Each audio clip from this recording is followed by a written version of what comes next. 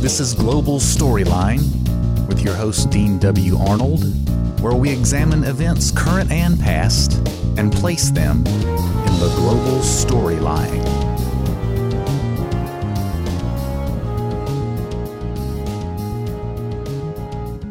Our guest tonight on Global Storyline is Timothy Kelly, founder of the interview podcast Our Interesting Times. Tim has conducted approximately 100 interviews with some of the world's top alternative and revisionist thinkers. He's the father of 6 at an undisclosed location on the East Coast, and it's a real privilege to be able to interview him today, learn more about him, and have him help us shape some global storylines and also take an inventory of the alternative media. Tim, thanks for joining me. Well, thanks for having me on. Man, it's great to have you here. How many times have you been on the other side of the microphone like this where you're getting interviewed instead of asking the questions? Twice. Twice? All right. I like Twice. that. That's what I was hoping to hear. Yeah. So, this will be the third time. All right. We'll try to keep you as uncomfortable as we possibly can. Okay. So I'm a big fan. Thank you. Was I right about 100 interviews? Is that about correct? Yeah, it's about right, about 100 interviews, because a couple of those videos I posted are people interviewing me. So yeah, I've conducted about 100 interviews. Yeah, that's what I was thinking too when I looked at the site. I've listened to every interview. It's my first go-to when I'm looking for podcasts. I always check and say, "Oh, has Tim got one up yet?" Because you usually do it a couple of weeks maybe. And I gave a little formal interview saying, top alternative and revisionist thinkers that you interview, but why don't you, in your words, tell us what it is that you think you do and what you're doing out there and what you're providing to the world of cyberspace.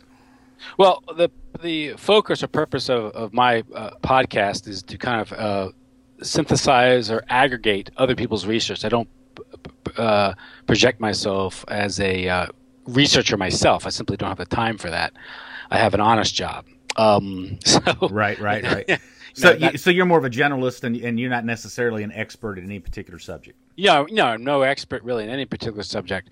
But I've over the years I've always kept up reading and my done research But tell us a little bit about like what area of the world you're dealing with. There's a lot of people listening here who don't know who you are and they don't know anything about your podcast. So tell us the kind of people you deal with and what kind of message you're trying to get out there.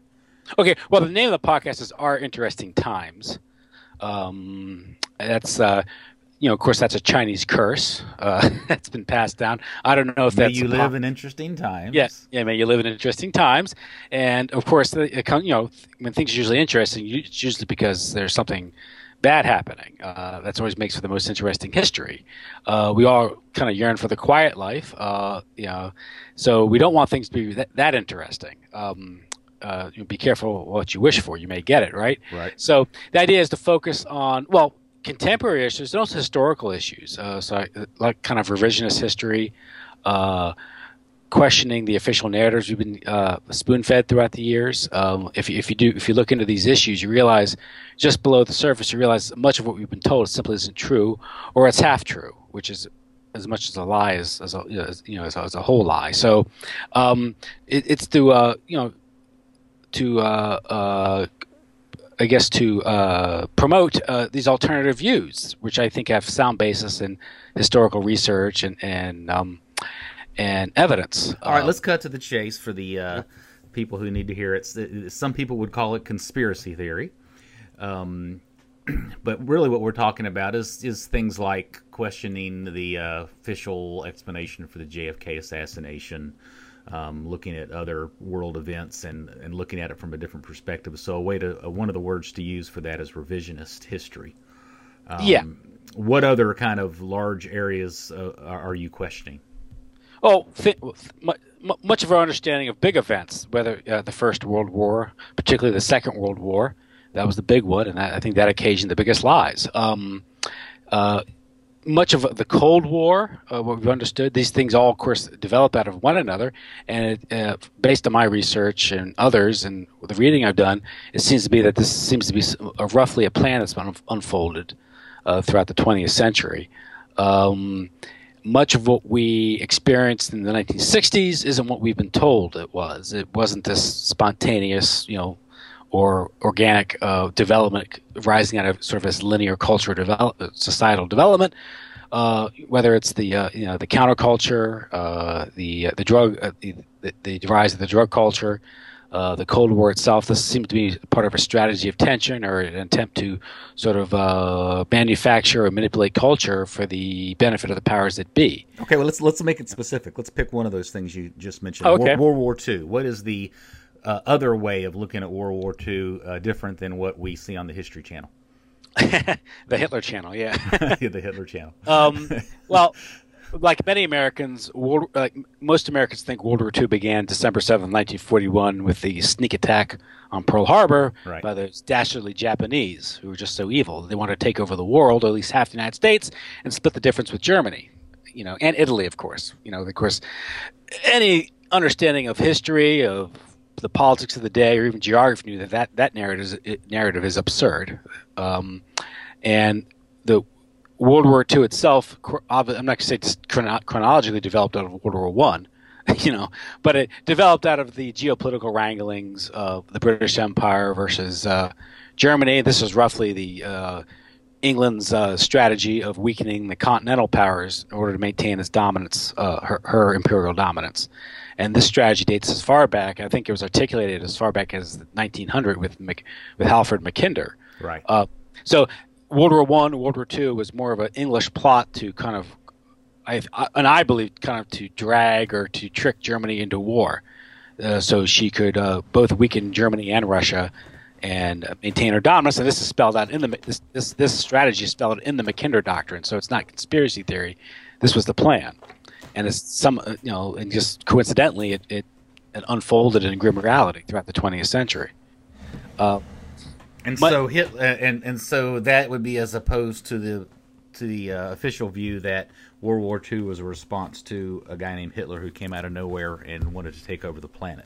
Yeah, he was a spawn of hell or something. Mm-hmm. Hitler, he was Satan's child or something. Just came out of nowhere and wanted to take over the world. But obviously, the situation, World War II was a very complicated event. I think it spanned roughly 6 years. It was waged on 5 of the 7 continents, and I think it killed an average of like 18,000 people a day. It was a very complex event, and it's a bit more complicated than the propaganda we've been fed. Much of the understanding of the event is still seen through the lens of World War II propaganda.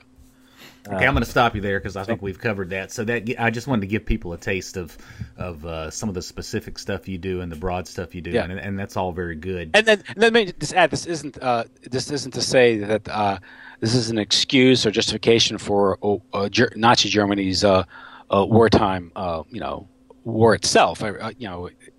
Obviously, it was guilty of immense atrocities. As all combatants were.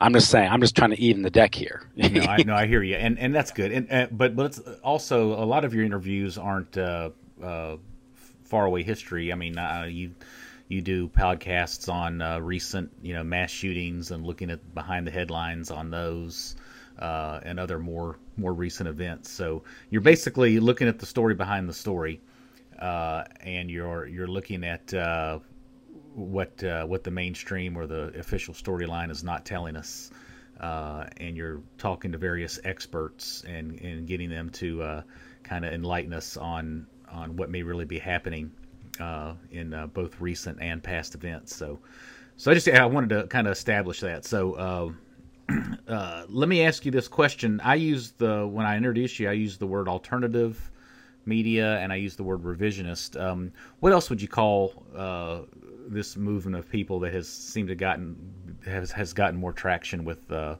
internet? What other words are out there to describe it?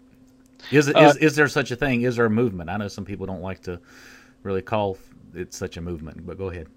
Well, I don't know if there's a definable movement or a tangible movement out there. You might have seen one forming about maybe 5-6 years ago, perhaps, maybe. But I think it was sidetracked by, I think purposely by cognitive infiltration. But any movement that's challenging the status quo is going to be infiltrated and manipulated. That's just a reality.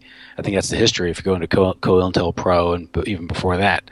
That's what the powers that be will do. You're not going to sit quietly by and say, "Oh well, let's let the opposition mobilize and develop." They're going to manipulate it and control opposition. It sounded like you were hearkening to 9/11 Truth Movement and how it got infiltrated. So truthers is another word you'll hear out there. You'll hear conspiracy theory is a movement. You'll hear the word alternative media.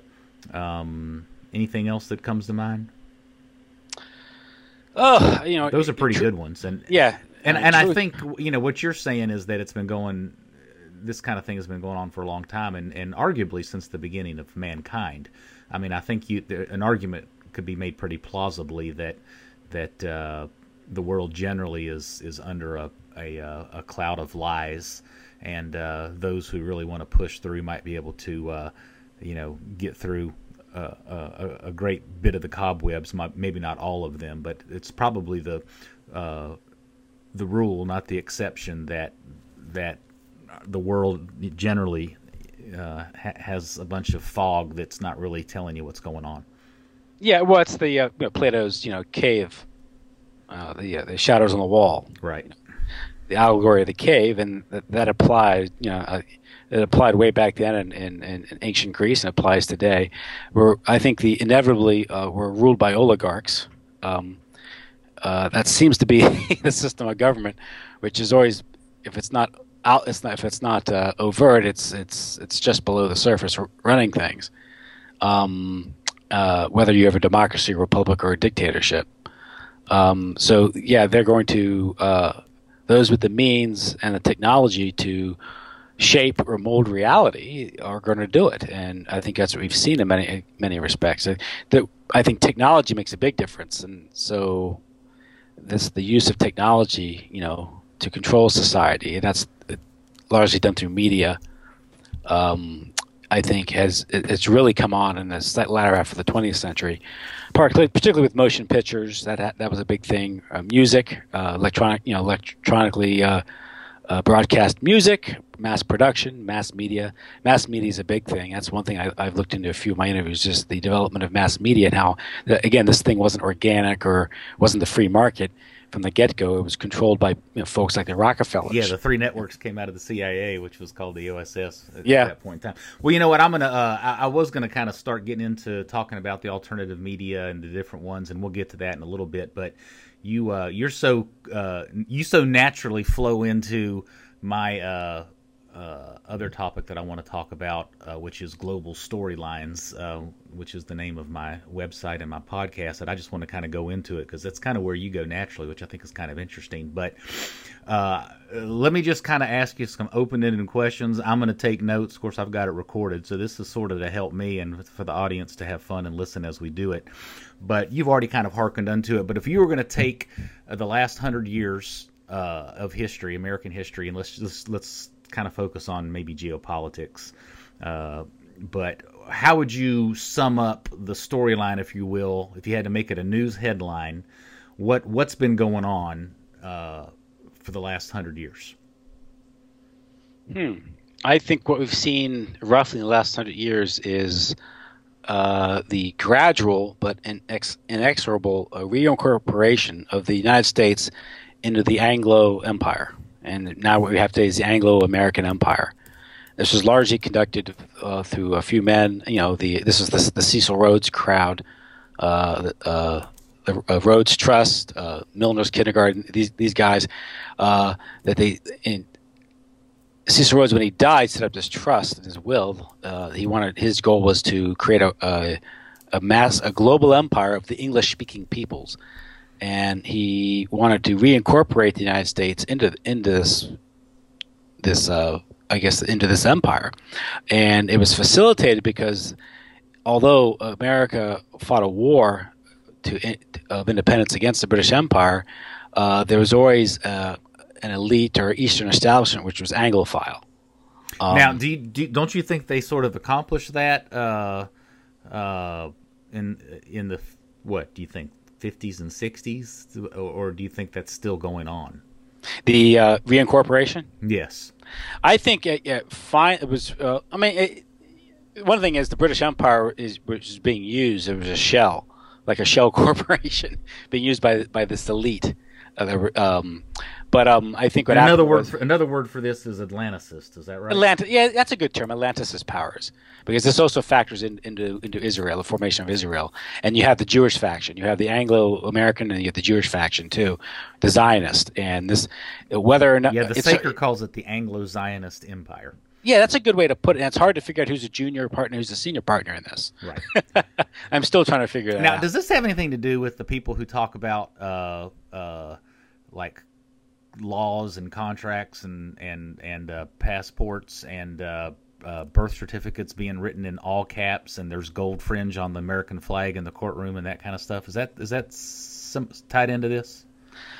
I think it factors into that. Somewhere around the Civil War, America went from being a nation to an incorporation or something. It became an incorporation. You had the production, the creation of corporate personhood by was it the Santa Clara decision by a justice. It was almost like it was like a side commentary by a judge in the Santa Clara decision, creating corporate personhood, and the idea of the birth certificate, which most people think is just a matter of public records and that sort of thing, but really it is. The birth certificate really is a security that's traded because it's a claim. It more or less it's collateral for the U.S. debt, which individuals do hold, whether it's central banks or.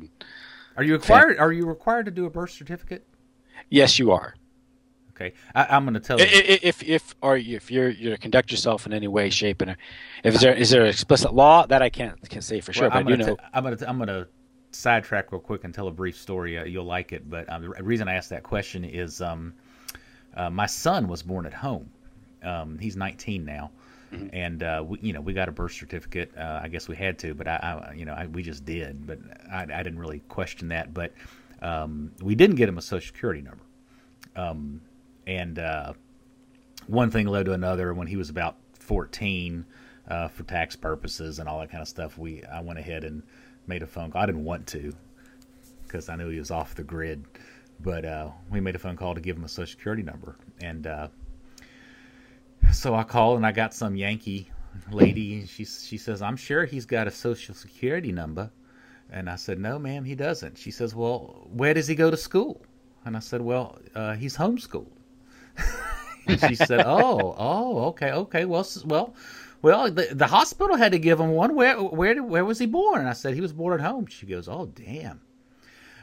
So it kind of freaked her out. But anyway, so he was off the grid for a while. But if I knew that he didn't have to get a birth certificate back then, I probably would have done that too. But I guess he did. So you can't slither out of that. You can still slither out of getting a Social Security number, but I guess that one you still have to do. Yeah, now that at birth they expect you to apply for that and get the card and all that. I took us off track, so I want to get back to that. So I brought that up just to see it. So does that concept have anything to do with what you're saying? The last 100 years or so, the big movement has been the rise of the Atlanticist powers, or the Anglo Zionist kind of empire that's somewhat been the hegemony for running the world. Are those two things tied together at all? Well, I think to the extent that directly I can't say for sure, but I do think it factors into the overall control system that's necessary to maintain the empire and to expand it. That's one thing. Is again, the birth certificate is collateral against the national debt. And literally, the human being is being farmed for his energy. And like I said, I do think there's probably people who know how to do actuarials and know what the life expectancy is and how long the person will probably live or be allowed to live to get the maximum amount of wealth out of them. And I do think that systems like whether it's the prison industrial complex or the medical complex have been set up as a business model, if you don't want to call it a conspiracy, to this also factors into the corporate production of food and with the processed food and all this stuff, how the downstream profits of a adulterated or tainted food system redounds to the benefit of the medical industrial complex, the same way that the drug laws redound to the benefit of the prison industrial complex, also contributes to society that can be manipulated and governed more efficiently by from the standpoint of the elite. And if you doubt that, just people like Dr. Jolyon Lewis Jolyon West, who was quoted in the 70s in his book. He was part of MK Ultra. That the drug laws, the drug war itself, can be used not only to inject drugs into society, to opiate the masses, but also to use them as a weapon to target certain minorities.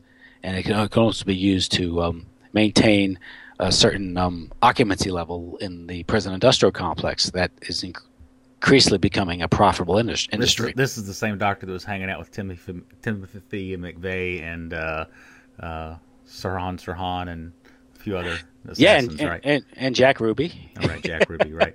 So okay, well, let's do the same thing with 500 years. So we kind of talked about what's been the storyline for the last 100 years. If you're going to look at the last 500 years, how would you give that a news headline?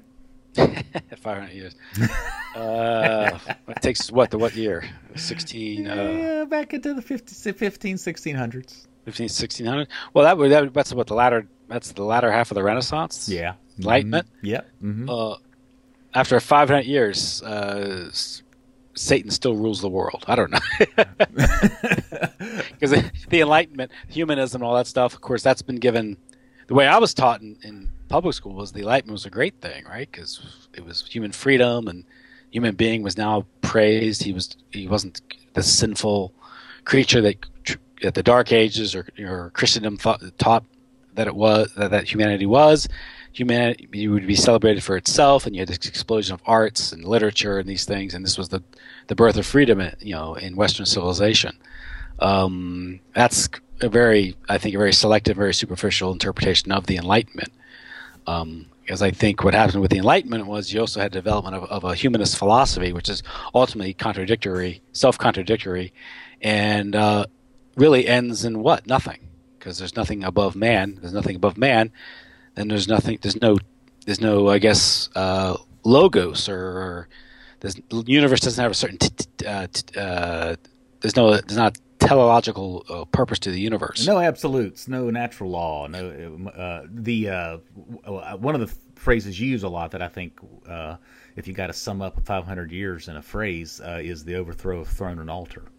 Yeah, that's the dialectic. I think that many of the modern philosophers, like good example, I'm very sympathetic towards libertarianism and some of its analysis of power elite analysis of politics, and particularly economics and these things. But it only goes so far. There's a certain nominalism to it, or reductionism to that philosophy. I think that it can't be a complete philosophy, and also a lot of them don't understand that there's a dialectic that's being played out here, and it might have something to do with the development of Freemasonry, which is a big thing. Which no one, when you study political science and history, you never taught about the role of secret societies, which you're missing a big thing. It's a big part of it. But of course, the Illuminati sought the destruction of throne and altar, and we've seen that the destruction. Now, a lot of it is because we've been taught as Americans that kings are bad and democracy is good. Right, kings are tyrants. It's good. It's good to overthrow kings. It's good to chop their heads off. Yes. And of course, anything that has to do with tradition and bogging down people's freedoms, that needs to get destroyed. So we ransack the monasteries and steal all their possessions, and we leave a cathedral or two, I guess, for sightseers, but generally it's okay to pillage them as well. Overthrow of throne and altar is really an anti-traditionalism kind of motif, is what I think we've seen for the last 500 years. And and you can see how you can get there. It's just taking premises to their logical conclusion. If you're a Protestant, and that's what's happened. Yeah, and it leads to an atomized society. The individual no longer has any institutions, be they family, or extended family, community, or church, to repair to when the brutal state comes along, and they're being set up for a fall. And what do they have? All they have in common is consumerism, what they watch on TV or the iPhone they buy. And a lot of it is, again, a lot of this assault is justified in the name of liberty. And of course, that's always been the appeal. Liberty, right? So you can. Yeah, I'm growing less and less fond of that word personally. Yeah. I'm not sure that it meshes well with my historic Christian beliefs. Yeah, and also much of many libertarians, and although I do identify with much of their critique, is what they call the free market is not the free market. It's not, whether it's Google or McDonald's or or Apple or Microsoft. If you look below the surface, you'll see a lot of these telecom companies, a lot of these big corporations have benefited from or deeply connected to the state or to the to the national security state or to the surveillance state. And I've done a few interviews with some guests who've looked into the development of the internet and Silicon Valley, and it's directly tied to the military-industrial complex. And the internet. Let me stop you there. Okay, so that's all been good commentary. I expected to get that from you. Now, if we went back a little further, do you think the storyline would change a bit if we went back 1,000 years? Are you going to give me? You may have the same sort of trend for me, which is breaking away from throne and altar to where we have today, which is really a reign of terror in the name of democracy. But go ahead. We live in a Masonic republic. The modern world is Masonic. We speak in Masonic terms.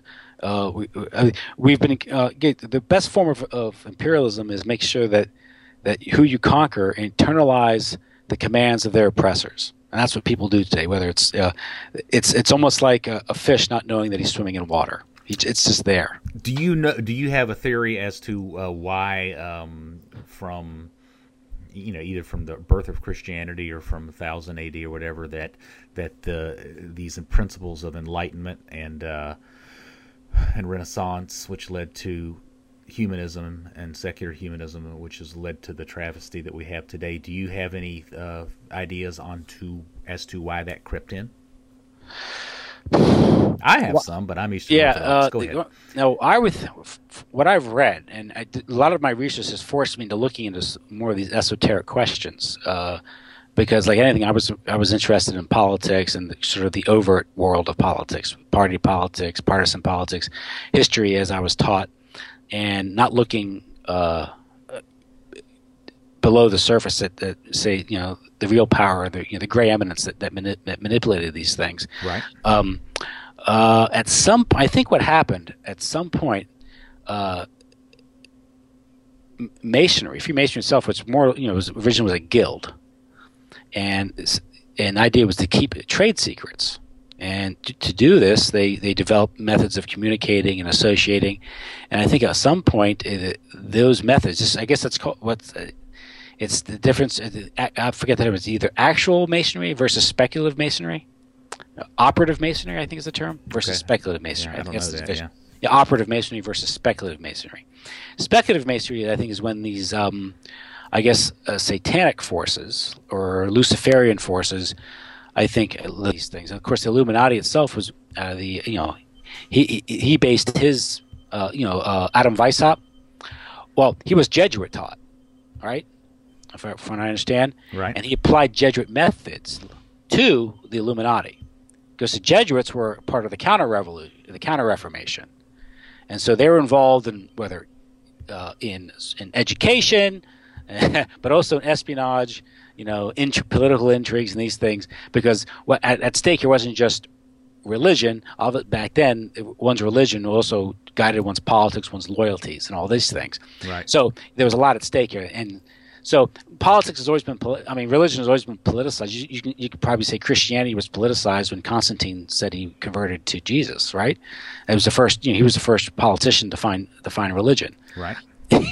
So it's never been. It's always been sort of a. It's always been a sordid affair to separate religion itself from the politicization of religion. He wasn't so bad. He really wasn't. So, but I was going to a brief diversion. I came across an article, I think it was yesterday, where the guy was trying to make this point that the Statue of Liberty is really not about immigrants, that the poem about "Give me, you're tired, you're poor," all that kind of stuff was written like in the early 1900s. But when the French gave us the Statue of Liberty in the mid 1800s or something, that all that was on there was is the Statue of Liberty holding a scroll or something that says 1776. So, and then he made the assumption that what that is referring to is the great first revolution against the king, democratic revolution of the founding fathers, but it could mean something else. yeah, like the formation of the Illuminati. Yeah.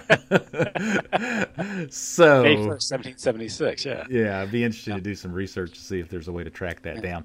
Now, the official story is there were one of the messengers was struck by lightning and knocked off a horse, which I think is a great story, and it was exposed. But then it went underground, and it used these Masonic lodges to organize and slowly, undermine, throw on an altar. Of course, one of the forces behind this was the Freemasonry became a convenient tool for the Whigs in Great Britain to export instability, to destabilize the world. But at this point, it was Europe, but the Freemasonry became sort of the organizing principle of the British Empire.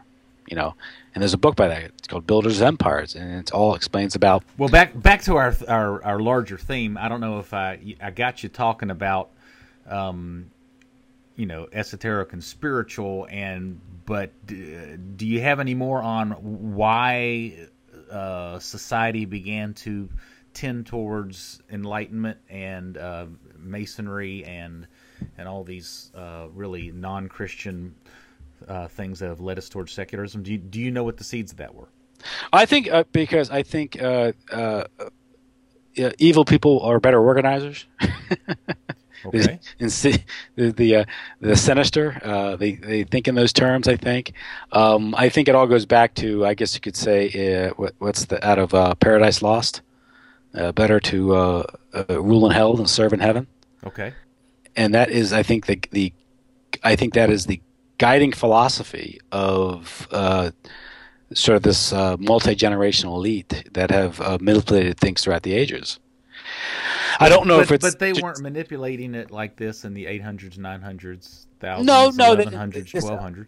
I think at this point, society has to develop, I think, technologically for them to be able to do that. Like I was mentioning, the big jump ahead 1,000 years and go to the late 19th century, and it really was the development of the telegraph and steamship, which enabled Great Britain to finally, or at least the elite in Great Britain, the Rhodes Circle, to start to enact their plan for reincorporation. Because it was they who controlled the telegraph across the cable across the continent. They had the British Navy, and of course the steamship was at that time was of course a railroad too, rapid travel. And so you would trace the development of certain types of technology to some of the more sinister cultural developments worldwide. Yeah, because technology, I think during the Elizabethan era they might call it black magic, right? And this gets into the understanding of what science is, and some of the people I've interviewed, like Dyer, have written a lot about this, about people like John Dee, the magicians. Right. They've always been involved in intelligence work and working with the state, and the development of things like the Royal Society, and their promotion of Newtonian physics and Royal Society science, and the suggestion there that maybe following the principles of Freemasonry, except for I understand the Royal Society was a Rosecrucian Freemasonic organization, the idea of occulted knowledge, of the occult, and if you can have secreted knowledge, whether it's financial or technological, you can always come across looking as a smart guy in the room, the genius, or the magician, right? I think it was Arthur Clarke, who said that that there's no distinction between advanced technology and magic, and so that gets to the more esoteric. But what I'm trying to do is explain this is how the esoteric influences, the exoteric, what we see, right. the concrete. Let me throw my little theory out there. Okay. I don't know that much, but I'd point to the East and West split. And I would, and that was caused by the, in large part, not only, but in large part by the addition of what's known as the Filioque into the Creed, which is "and the Son" in Latin. Do you know about all this? A little bit. Yeah. A little bit. I know about the Great Schism. Was it 1095? Yeah, well, 1054, I think. 1054, it was a long process, but that's one place you can objectively date it. That's when I think some Roman Catholic cardinals came down to Constantinople and threw down some papal bulls saying, "We excommunicate you." But that's right. 1095 was the First Crusade. Yes, that's correct. It wasn't much longer after it. And it was a couple 100-year-long process at least. But what happened was the Roman Catholics were fighting Arians, desperately trying to fight the Arians who were trying to say that Jesus Christ was not fully God himself. And so in order to fight them as best they could, they were trying to grab as much ammunition as they could. And so they wanted to change the creed from saying not just that the Holy Spirit proceeds from the Father, but to add that he proceeds from the Father and the Son, because they wanted to go fight the Arians with as much firepower as they could. And if they could say, well, the Holy Spirit proceeds from Jesus Christ, so he must be God. And so that's what they began doing. They began adding that to the creed. Well, the rest of the church and the Eastern Church said you can't do that. We came together as a church council in the 325 whatever it was Council of Nicaea, and I might have been Ephesus 10 years later, Council of Ephesus, and we made it very clear that the Holy Spirit proceeds from the Father. He doesn't proceed from the Son. That's one of the Holy Spirit's unique qualities, is that he only proceeds from the Father, and there's a whole balance of the Trinity and that sort of thing. And so, but the Roman Catholics were so intent on fighting the Arians, the road to hell is paved by good intentions, and so they insisted, and that was one of the main things, along with the infallibility of the Pope and that other things like that led to the East and West split. Well, when you somewhat declaw the Holy Spirit, if you will, in your formal paper, where there's a void, something else has to rush in and fill the void. And so that's where you're going to get your esoteric, occultic, strange things that begin to flow into Western civilization, because the mystery of the Holy Spirit had been removed. So that's something you can put in your pipe and smoke for a while and see what you think about that one. Okay, I'm going to move us on to my next topic for the evening, which is let's just talk about sources. Let's talk about alternative media, good, bad, and the ugly. But a lot of what it gets down to in life, as is you have to learn to know which voices to trust, because there's a lot of very compelling voices out there. So let me start with you personally. Where do you get your information?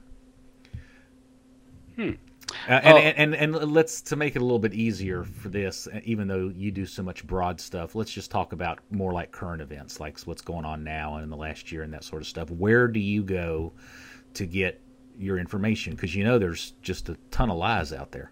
Mm-hmm. First thing is I read a lot of books, and there's no substitute for just sitting back and reading a book, putting the time in, and just because I think you get in a mental state where you can sit back, read an argument or a narrative, and the more you read, the more you can compare narratives and come to some reliable conclusion that what you're reading has some semblance of truth or is a fair interpretation of events. Because you can have the same event occur and have different interpretation, and both people can be telling the truth. It's like that. What was that movie, Rashomon, the Japanese movie? We had different perceptions of the same event, and they're completely different. Yeah, I don't know that one. That's interesting. Yeah. Good examples. You can be reading about World War II, and of course, the British portrayal of World War II is very different than, say, a German citizen living in Dresden. Okay, well, I'm going to back you up, because we sort of talked already about the broad view and whatever. So let's, for instance, the Orlando shooting here. Okay.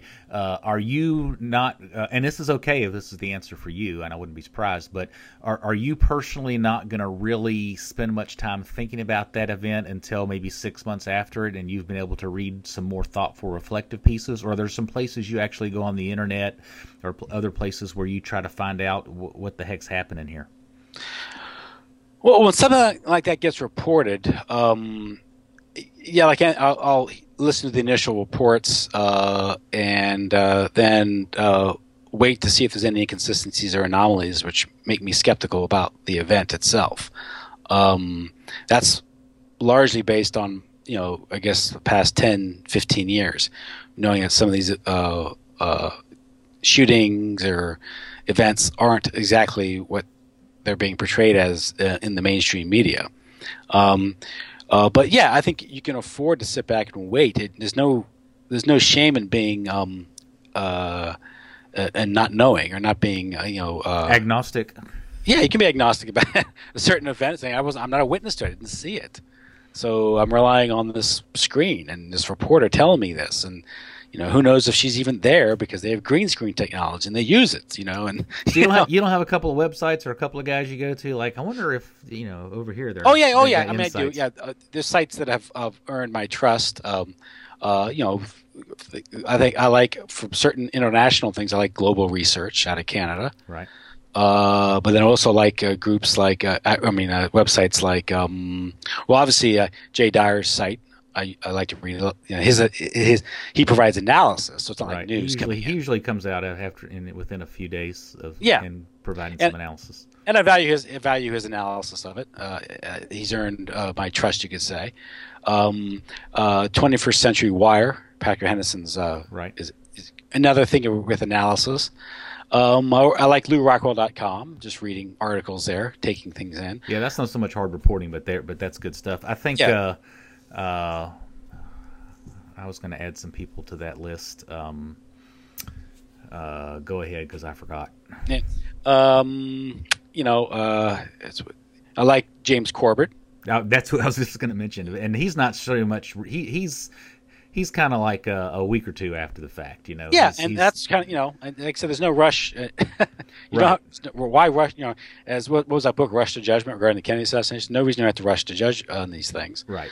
And nor do I come out and say this incident is fake. This event is fake.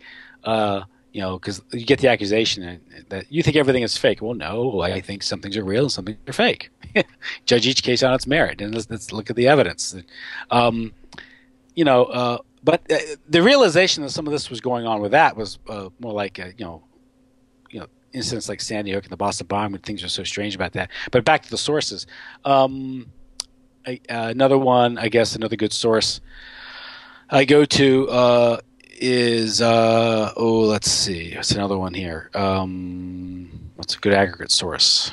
A couple sources that I go to, they're not necessarily 100% right. They're propaganda too, but they balance it out. I go to RT and Sputnik, and then I go to, this is an interesting one, I go to, what's it called? Press TV. Press TV, Iran's official spoke piece, but it's not so much. They're doing propaganda too, but you're going to get the anti-propaganda of the U.S. propaganda, and it's kind of like watching CNN and Fox, and maybe the truth is in the middle, but that's probably not the case. Yeah, those two, but it's the same kind of concept. But yeah, so I get some interesting news from Press TV.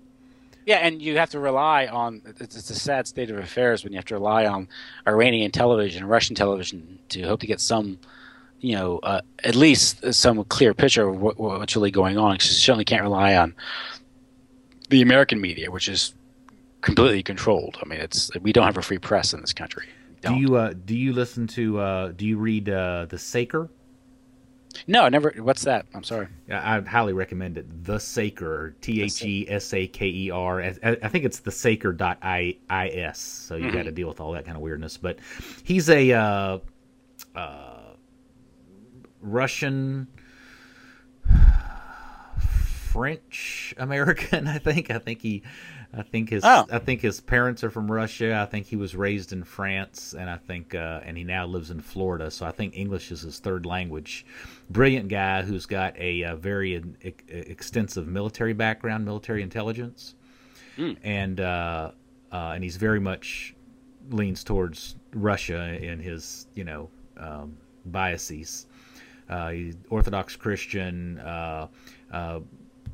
And so he'll talk religion once in a while, but he's mostly talking technical, military, and intelligence kind of operations, and he's got a real good sense of what's going on geopolitically, and he definitely gives you much better reporting of what's happening in Ukraine and Syria and the global stuff. So, highly recommended. The Saker? The Saker, yeah. Saker, okay. Yeah, you'll hear Paul Craig Roberts quotes him a lot, and Jay quotes him sometimes, and he's pretty highly thought of.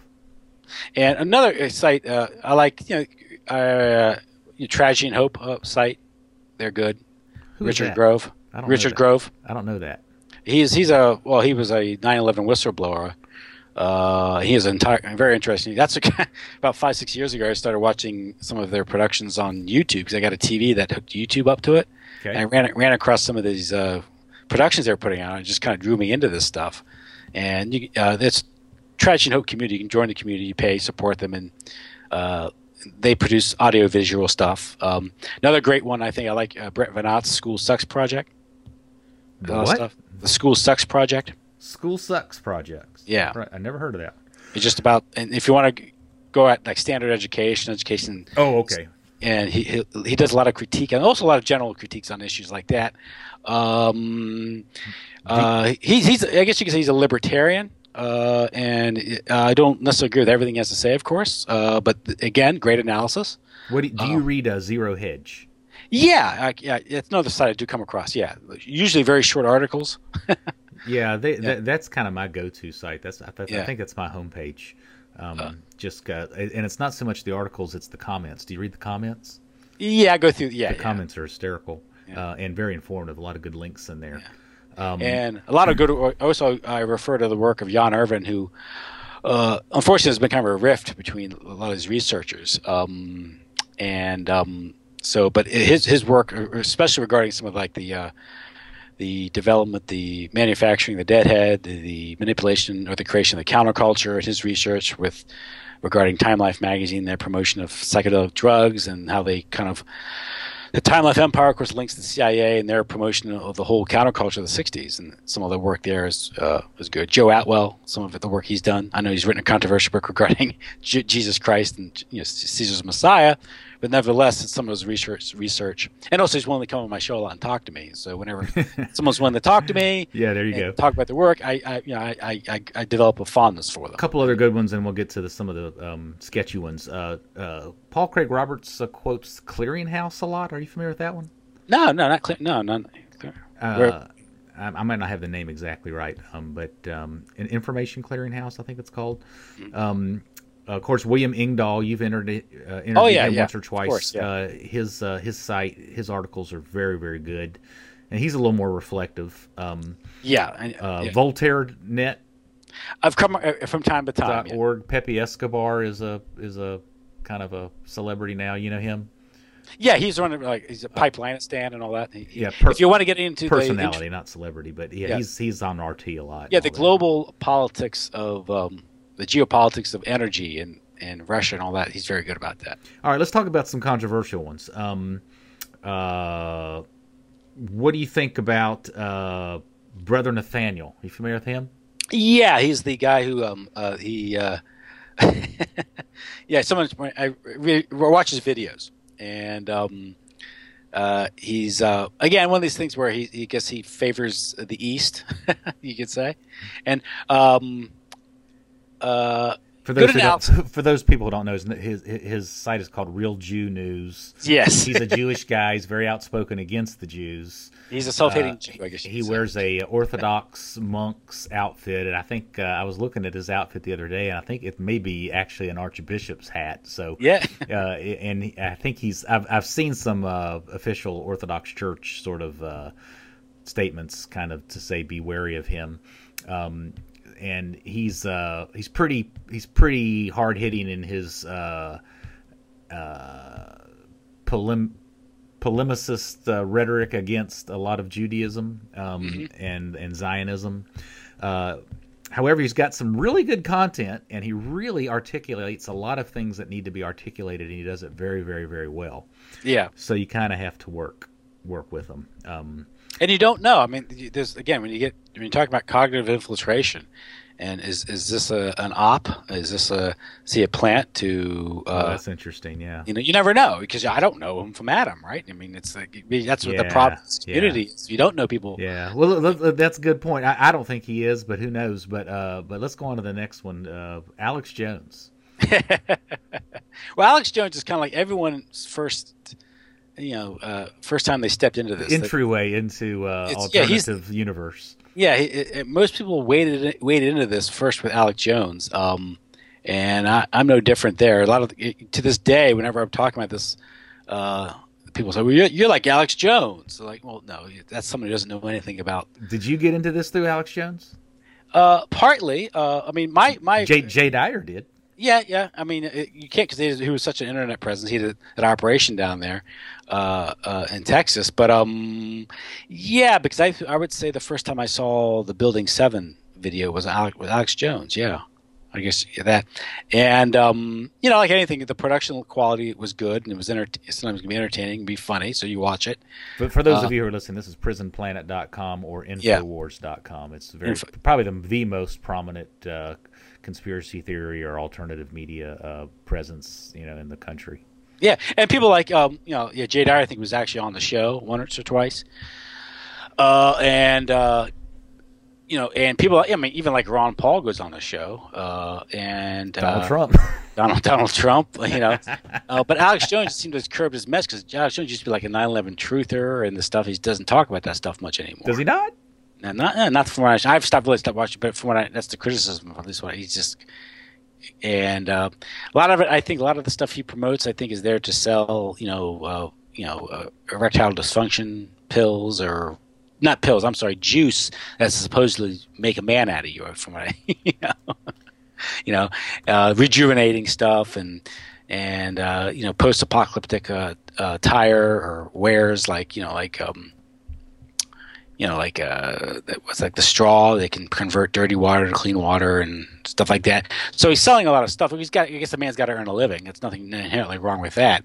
But it's one of these things where I think the operation down there is the fact that it's so large. It makes me suspicious about it. Right. Just the sheer size of it, and he also tends to not cover certain elements to these stories, which might upset the powers that be.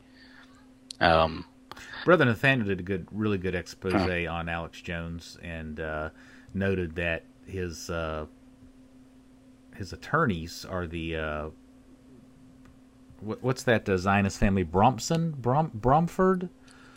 the Canadian family? Yeah, that family is well, that's interesting. Yeah, that's kind of his corporate shell is that group. He got some criticism for having a Jewish wife, which doesn't really necessarily say anything. But the real red flag was that he would never call out Israel for any of its issues or crimes. He would always avoid talking about Israel. There's some pretty obvious Israeli associations with 9/11, which he would never talk about. He always talked about 9/11 being an inside job, but he would never mention any of the obvious Israeli associations.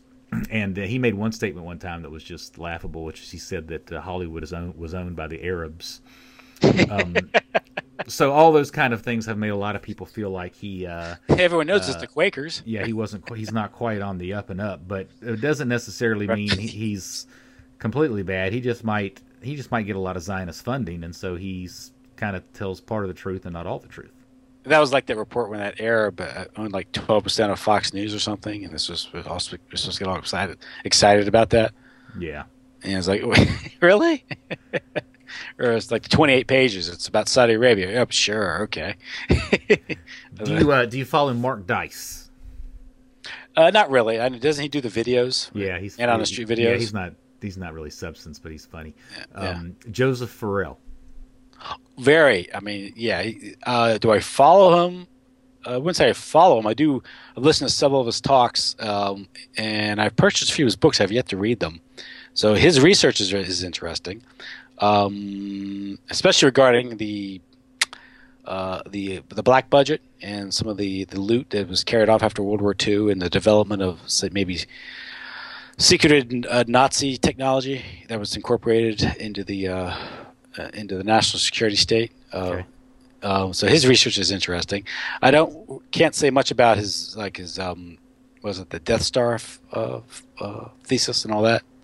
Yeah, I don't know what that is. Yeah, but it's getting an area that he gets into all that space technology stuff. Yeah, and, interesting stuff, which is pretty fascinating. What's the name of his site? I think it's like drfarrell.com or something. I haven't saved. No, it's something like the other side, or on the weird side, or on the high octane speculation or something. I thought it was like what's that Death Star that he talks about, the pyramid? Oh yeah, that's actually what it is. It's the Visa Death Star. I can probably find it, but yeah, it's something like that. Yeah, and he talks about the ancient war and all that stuff. But what got me into this stuff is about his work, like on the Nazi International and Martin Bormann and the intrigues of late 1944 and 45, how it factored into the post-war era. How the Third Reich became international and it was incorporated into the Western security, Western alliances with the CIA. This brings up Operation Paperclip and the Rat Line and these things. What about veterans today? Have you done much with them? You follow Kevin Barrett. That's Gordon Duff, right? Well, it's changed. Okay. There's different people. I listened to Kevin Barrett. He's one thing is he's a very good speaker. So his radio show is very easy to listen to. Right. He's one of the things. He's a convert to Islam, I believe. Yeah, right? he's a card carrying Muslim. Yeah. And a lot of what he has to say, I think, is interesting regarding 9/11. I know there are people who are very down on veterans today who call it controlled opposition. I know that for a while Jim Fetzer was associated with them, then was purged. Last time I checked, right? He was purged. His articles were pulled or something. I wouldn't doubt that. But I've read things that are skeptical of Fetzer as well. So yeah, I interviewed Fetzer last year regarding the Boston bombing. Okay. Stuff. So he's a very accessible guy. I think you and I've talked about him before, and other than just a couple people speculating, I don't know if there's any hardcore reason to distrust what he says. He sure throws out a whole. That's one of the things that's difficult with calling some of these people shills like Alex Jones and stuff. They throw out such good, hard hitting information that exposes so much truth, and brings hordes of people into a desire to get to the truth that it's hard to just wave a wand and say that person's a shill. It's just hard to do. Yeah, it's you shouldn't slander someone because you disagree with them, or even if you don't have any evidence, right. You probably should be more reserved in your criticism. At least shouldn't try to paint them as a shill, because often these people their living is doing this, and you're denying them their living or you can hurt their ability to earn a living if you slander them without any evidence. So right. Just because you disagree with them or you think they're pushing a theory that you think is too far out of left field. Well, let's switch to the positive. We've kind of dealt with some of the strange characters. Some of the favorite people that you've interviewed. I'll tell you a couple of my favorites on your show. Of course, I'm a follower of Jay Dyer. I subscribe to his stuff and everything. I think I was probably introduced to him from your interview show. But beyond Jay, who actually I'll be interviewing for this show next week, I've become a big fan of James Perloff and that's who I was going to mention next. Yeah, he's that guy's what a great communicator, both in speaking and in writing. He really lays it out there. He has a recent piece on Christian Zionism. I read it. I was okay. I haven't read it yet. I was going to read it. It's the best piece I've ever seen written on it. Cool. Yeah, because I was going to read that and see if he wants to come on and talk about it after I read it. I already downloaded and copied it and pasted it. I'm going to probably. But he's also just recently written a couple of things on the American Revolution that you've interviewed him on, and those are fascinating pieces, and it's such good research, and all his arguments are so compelling. And then before that, he's done your standard conspiracy theory, Cold War dialectic, CFRs behind a lot of things that we're dealing with. I mean, he's just he's a gift for us to have. Another one that you interview a lot that I'm a big fan of is Michael Jones. Oh, you Dr. E. Michael Jones. Yeah, he is. He's man, great. That guy has just done his research, man. And he's a serious scholar. Yeah, he really is. And one thing interesting about it is some of his research. He comes from a traditional Catholic angle. Blends well with much of Jay Dyer's research and also James Perloff's research, with his writings on like Americanism and the CIA and its infiltration and I guess manipulation of the Catholic Church and all that. So there's a lot of overlap, which I find particularly interesting when you find people coming from different angles, coming to similar conclusions. Then usually at that point you can assume or think that, not assume, but come to the conclusion that there's something there. You're onto something. A couple of interviews that you did that I passed over, and I kept saying I don't want to do that. That looks boring, and they ended up being great. One of them was the OJ interview. I think you did with Pierce Redmond. I ended up Googling a bunch of stuff, the authors he was quoting, and I ended up listening to a couple more longer podcasts by him. I couldn't believe it. I was like, this is the stupidest thing. I'm not going to sit there and listen to a podcast about OJ being innocent. That is ridiculous. And then I listened to it, and I just couldn't believe it. There are so many unanswered questions. Yes, he did a thing with Stephen Singular, I think was the author's name of the book, about O.J. Simpson and the trial and the intrigues with Mark Furman and what was going on there. There's a lot there that people don't understand,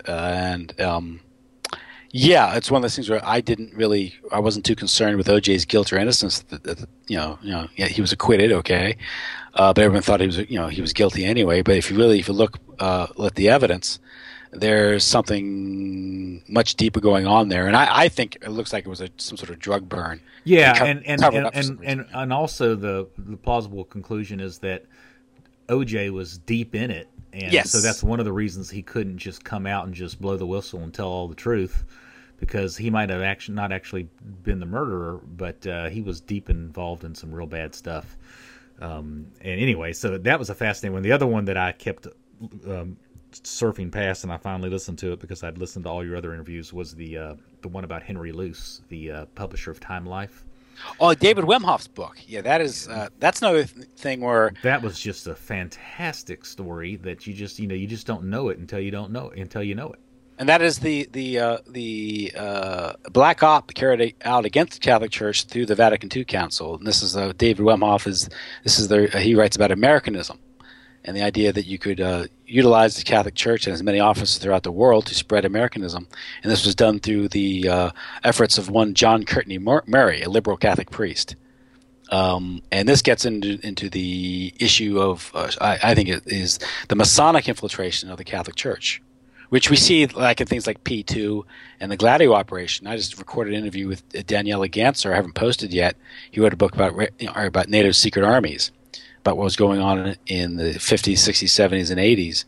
And this outfit called P2, the Propaganda Due Lodge, this Masonic lodge in Italy, had formed a parallel government to carry out these intelligence operations to suborn the government and to do the bidding of the Central Intelligence Agency and related and interested parties. And I thought it was a great example of how, although when we talk about masonry, it can sound esoteric and weird, it's a practical way that the elite can carry out high-level malfeasance and crimes without being caught, more or less. It's just a practical way to go about doing these. Same way it was a practical way the British Empire to suborn, divide and conquer, and establish it and maintain its empire. Nothing. You don't have to get too weird about it. It's just a strategy of divide and conquer, strategy of empire. And the same thing with like homosexuality being at the top of a lot of elite circles. A couple of things. One, if you're homosexual, at least it used to be, that you were really, really good at keeping secrets and telling lies and living double and triple lives. But the other thing is you were so blackmailable. And so, yes, yeah. And so there's all this homosexuality at part of me wishes they'd go back to that. Right. So, but now I think we're entering another stage of the process. Right. So. Now, is there a couple more that I didn't mention that you might want to mention that have been some of your favorite interviews or people that you? Well, there's my inaugural interview was Dave McGowan, the late Dave McGowan, and Weird Scenes in the Canyon. Yeah, and also the Program to Kill. Wagging the Moon. Never interviewed him never got the opportunity to interview him about about Wagging the Moondog, about the alleged moon landings. Right. But I did interview him about Program to Kill, his very disturbing book about serial killers, and I haven't read that one yet. I need to get it. Connections to the intelligence agencies and the role it may play. And I guess understanding that you have to read a lot of other things. A lot of people understanding the political role of organized pedophilia, child trafficking, sex trafficking, and serial killers. You have to understand the bigger picture, of what role it may play, as whether it's a strategy of tension or an assassination program or just an experiment, a kind of a mass psychological experiment type of thing we saw with the Radio Research Project and the broadcast of War of the Worlds, is to see if you can terrify the people. Yeah. And get them to alter their behavior. Atomize society. It goes back to atomization of society. So Dave McGowan was a big one on your mind. Yeah. Anybody else? Oh, let's see. What else? Who else have I interviewed? I don't want to put you on the spot. So. One of the Dr. Nancy Banks, her book about AIDS, empire, and the greed of AIDS and empire, but AIDS, diamonds, and empire. And that was one of these books that are paradigm shifting, because it's such a broad. She took on such a broad topic. It wrote about masterfully. One of these underrated books that no one reads. They should, to understand really how the world works. That's if there were they'd be among a list of top 20 books you need to read to understand how the world really works. Is Nancy Banks' book. Well, I don't know if I've listened to that interview, so I'll go back and take a look. Now, let me ask you this: you talked about. One of the first things you talked about was reading books. What is your routine? When do you find time to read books?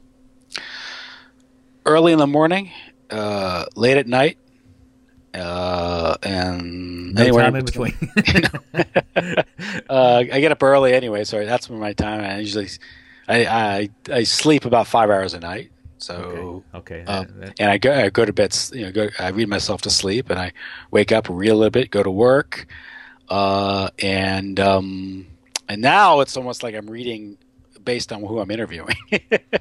Who was the most difficult person for you to get to interview, or you felt like that you were surprised that said yes or whatever? Oh, let me think. Surprised that they said yes. That's hard to say. Have you had many say no? Yeah. A few that just aren't interested. I had one cancel a minute before the interview, which I thought was really rude, but I won't mention his name. Okay, that's fine.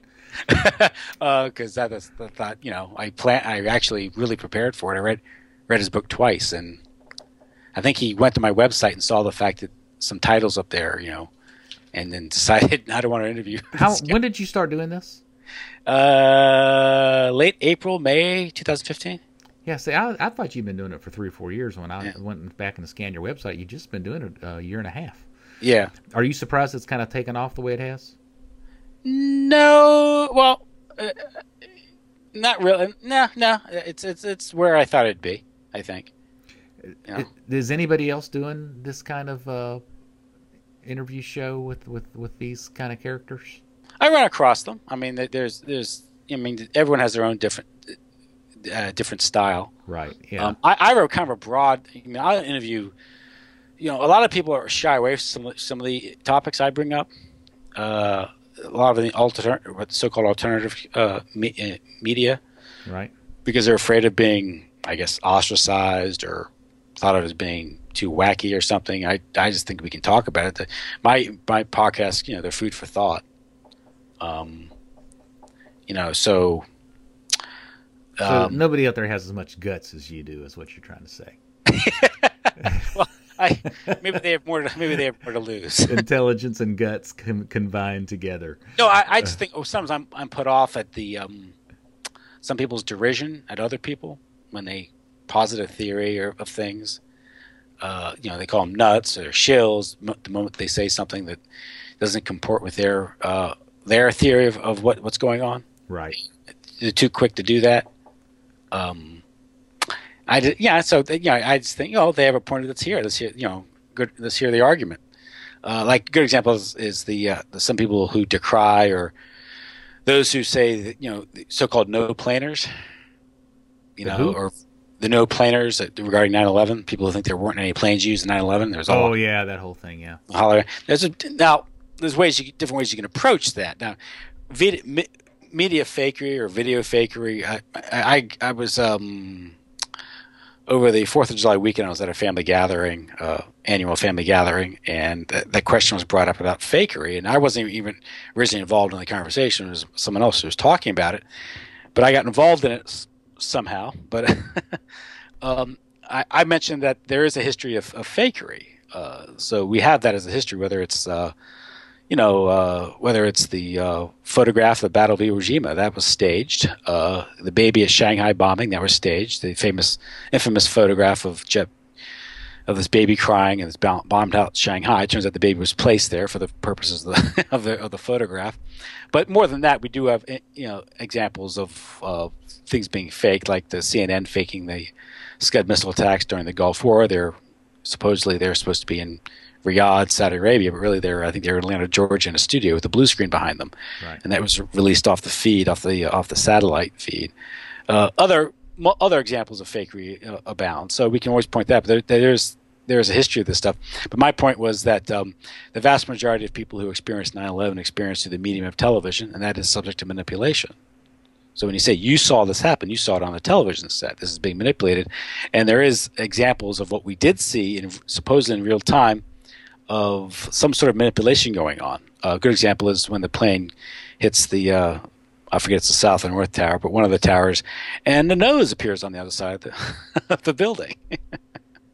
That has yet to be explained to me how that's possible. In fact, I've seen in real time the news anchor actually saying, look, there's the nose coming through right there. I think Peter Jennings said that. And someone said it on Fox News. Look, there's the nose poking through. You're like, what? The dynamics of the crash look odd. For example, when you see the plane interact with the building the way it is not how a 100-ton aircraft would collide with what was the 500,000-ton building.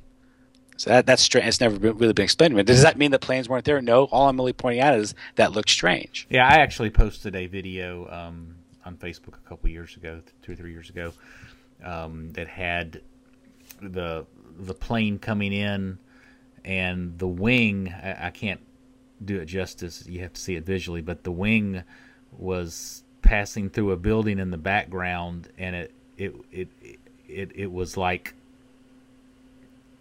the wing should have been in the forefront of the building in the background, yeah. But instead it kind of went behind it, which suggests that it was photoshopped, or the film version of Photoshop, and all the tons of banter that came up on my Facebook feed from that was the question of, well, so you're saying there were that there no planes went into the building? I said, no, I'm not saying that. I'm saying that this particular clip is photoshopped. Yes. That's what I'm saying. Now, it could be that some planes hit the towers, but CNN didn't have as good a shot as they wanted. Well, so they photoshopped the whole other thing in order to have a better visual for everybody. Who knows? And some people have pointed out, people like Dyer pointed out, that the CGI was developed through the Pentagon, through DARPA. And when you watch movies and you're amazed at the special effects, and you say, "Oh, it looks so real," you don't think that technology is going to be applied for purposes of psychological warfare or propaganda? Of course, it's going to be applied for those purposes. And whether pinpointing when it is applied, that's another question. But I'm saying is that the technology exists to produce the fakery. But when you point out anomalies like that, like, a plane going right through a building, which it just seems strange to me.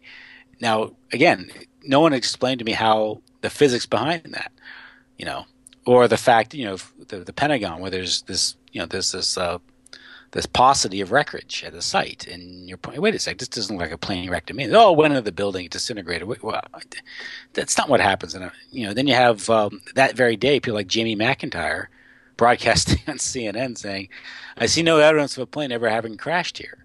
And then he says, "I didn't say that," like a few years later, as if he didn't say it, but he did say it.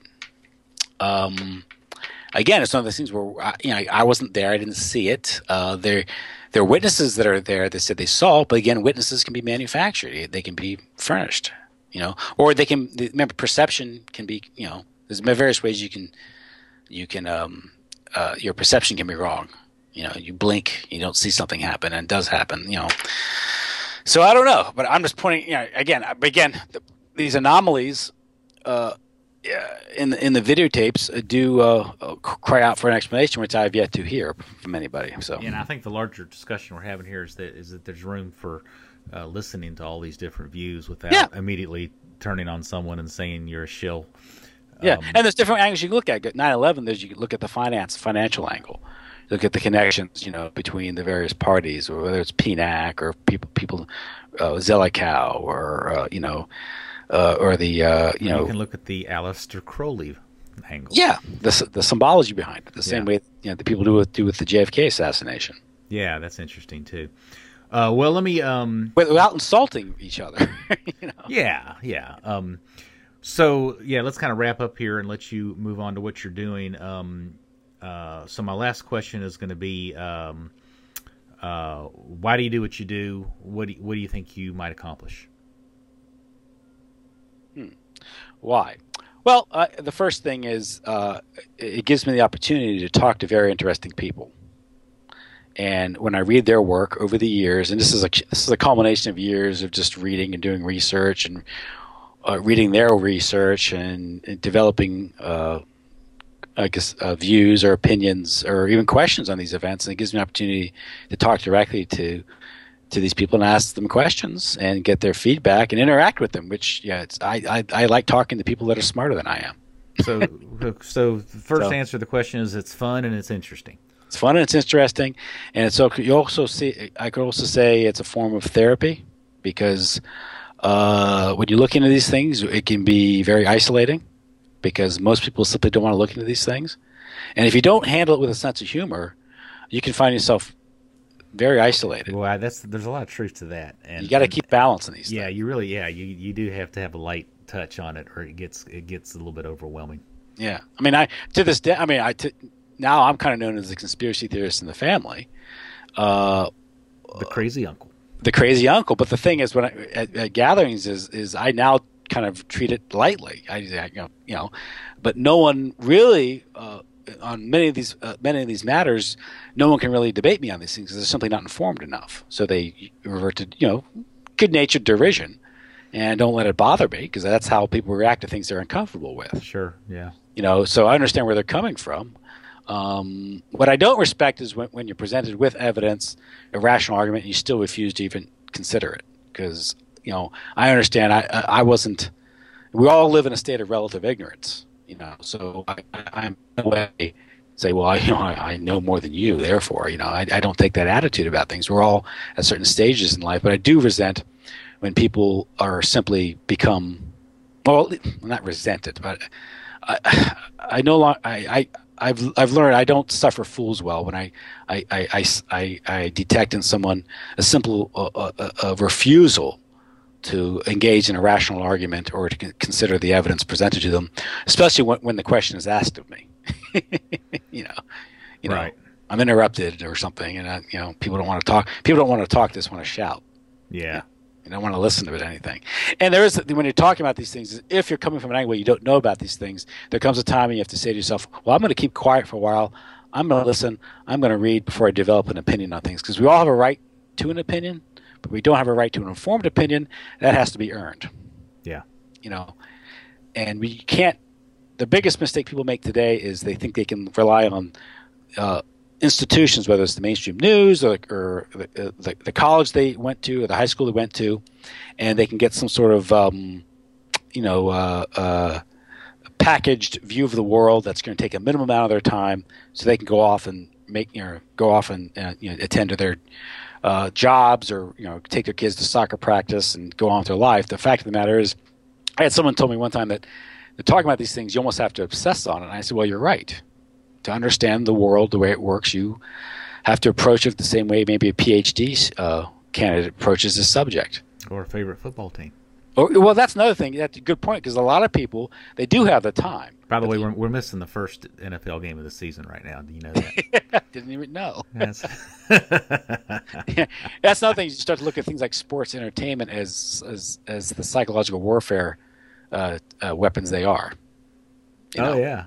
It really is. Second part of the question, what do you hope to accomplish?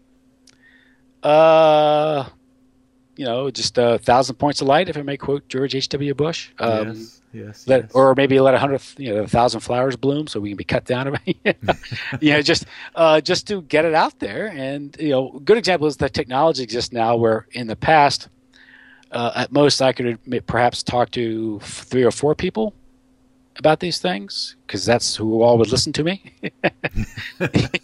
I can now maybe influence 3,000 or 4,000 people, maybe eventually 40,000 people, and then they'll go all. A good example is you said you ran into Jay Dyer through my podcast, right? See, there you go. Oh yeah, and so now and someone like Jay Dyer, who who's devoted much of his life to researching these things, matters philosophical, these things. He's a thoughtful guy, a thoughtful young man. I can say that because I'm older than he is. Right. Now I can talk to him. I've got an interview scheduled with him tomorrow night about things, and I can listen to what he has to say. I can offer a few insights and hopefully enhance his understanding of some things, and that's how it happens. I mean, you're not going to win this. You're not going to win this by being a superhero or fighting a revolution, or let's form the barricades. That's you'll lose if you do that. And so you're not for armed resistance. Revolution is end up where you are, right? Where you began. Revolutions have always been from the top. They've never been organic or natural, and I'm for self-defense and being able to defend oneself, and people being able to be armed. But as a practical matter, that's not a way that you fight what we're fighting today, which is sort of this globalist. I like what you told me. We talked one time off the air, I guess. But you basically said the reason you do it is because you have this compulsion to tell the truth. And to be in the image of God is to tell the truth, and so because you can't, you really, in terms of results, we'd like to say it's going to change the culture. We'd like to say that the elites will be brought down, that this occult system that we seem to be under the power of right now will give way to truth and light. But that may not be the case anytime in the near future. We don't know. But that doesn't stop us from telling the truth as truth tellers and made in the image of God. Yeah, and if everyone did tell the truth, or didn't, be pragmatic.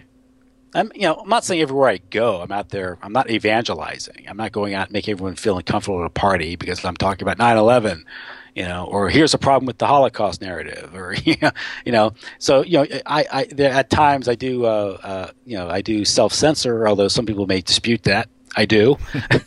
Right. So you have to be a little bit politic with it, and the times are appropriate.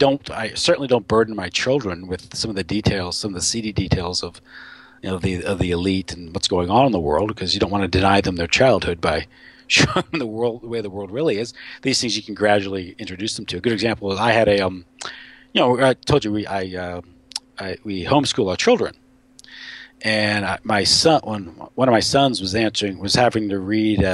This was a reading comprehension regarding history, and there was a chapter on the World War II memorial that was built in the 90s here, close by here in Washington D.C. And the question, after you read the essay, one of the questions was, why was the World War II memorial built? And his answer was to trick people into joining the army.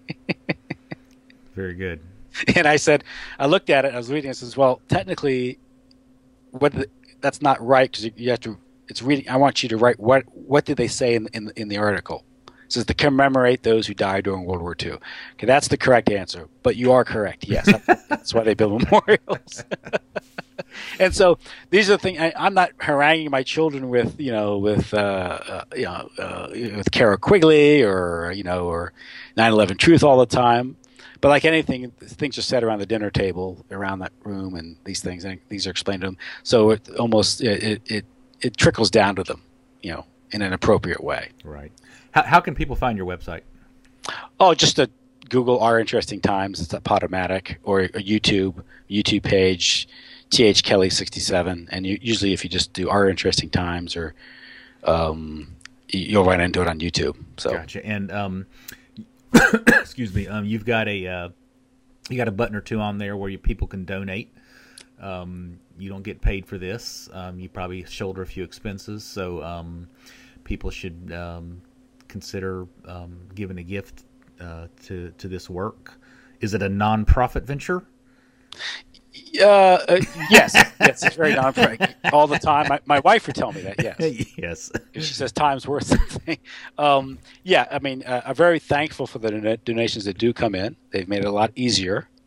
Because I not only do I need support for the podcast because of storage capacity, because the level of the shows that I store over there, but I also support other podcasts, other shows. Yeah, I do that too, because that's how I give it. How many do you support, if you don't mind saying? Oh, let me see. About 6 or 7. I think that's great. Yeah, I think I'm only supporting a couple right now, and I'd really like to up that up, because I think what if 1% of the country, instead of spending $100 a month on cable, supported 10 podcasts, man. Yeah, that's what I always say. It's like often when I'm when I interview some of these people like Jay Dyer, I go, instead of paying $85, $100, $120 for cable, just cut off your cable and support 6 or 7 podcasts. It's only a few bucks a month, and this crowdfunding system is a great way to do it. And I'm very thankful for those that do donate. It does make it easier. Again, a lot of this is the shows that I do is built on the better part of 20 years of reading, research, observing. I'm glad I wasn't talking 10 years ago and recording it, because my views have changed significantly. My values haven't. My views have changed. Yeah, that's scary. So thank you. My view is you probably shouldn't. Scary for me. I'm thinking, oh no, what will I be believing 10 years from now? Well, listen, it's been a great interview. I knew I would enjoy this, and I really appreciate you bouncing back and forth some ideas with me. Love what you're doing. I'm glad we had a chance to talk about your work, and I will be avidly listening to your shows, as I have been in the past, and really appreciate what you've been doing out there. Well, good luck with your podcast. I caught your first one with Hugh Turley. Yes, that's correct. Very interesting. I read your book regarding Vince Foster, and that was very interesting. Very interesting insights on his part regarding that. Well, I appreciate that. That was a fun book to write. I think it exposes a lot of the FBI shenanigans that are still with us in a lot of current events today. Hugh Turley is a real interesting guy. I mean, he's been on that thing.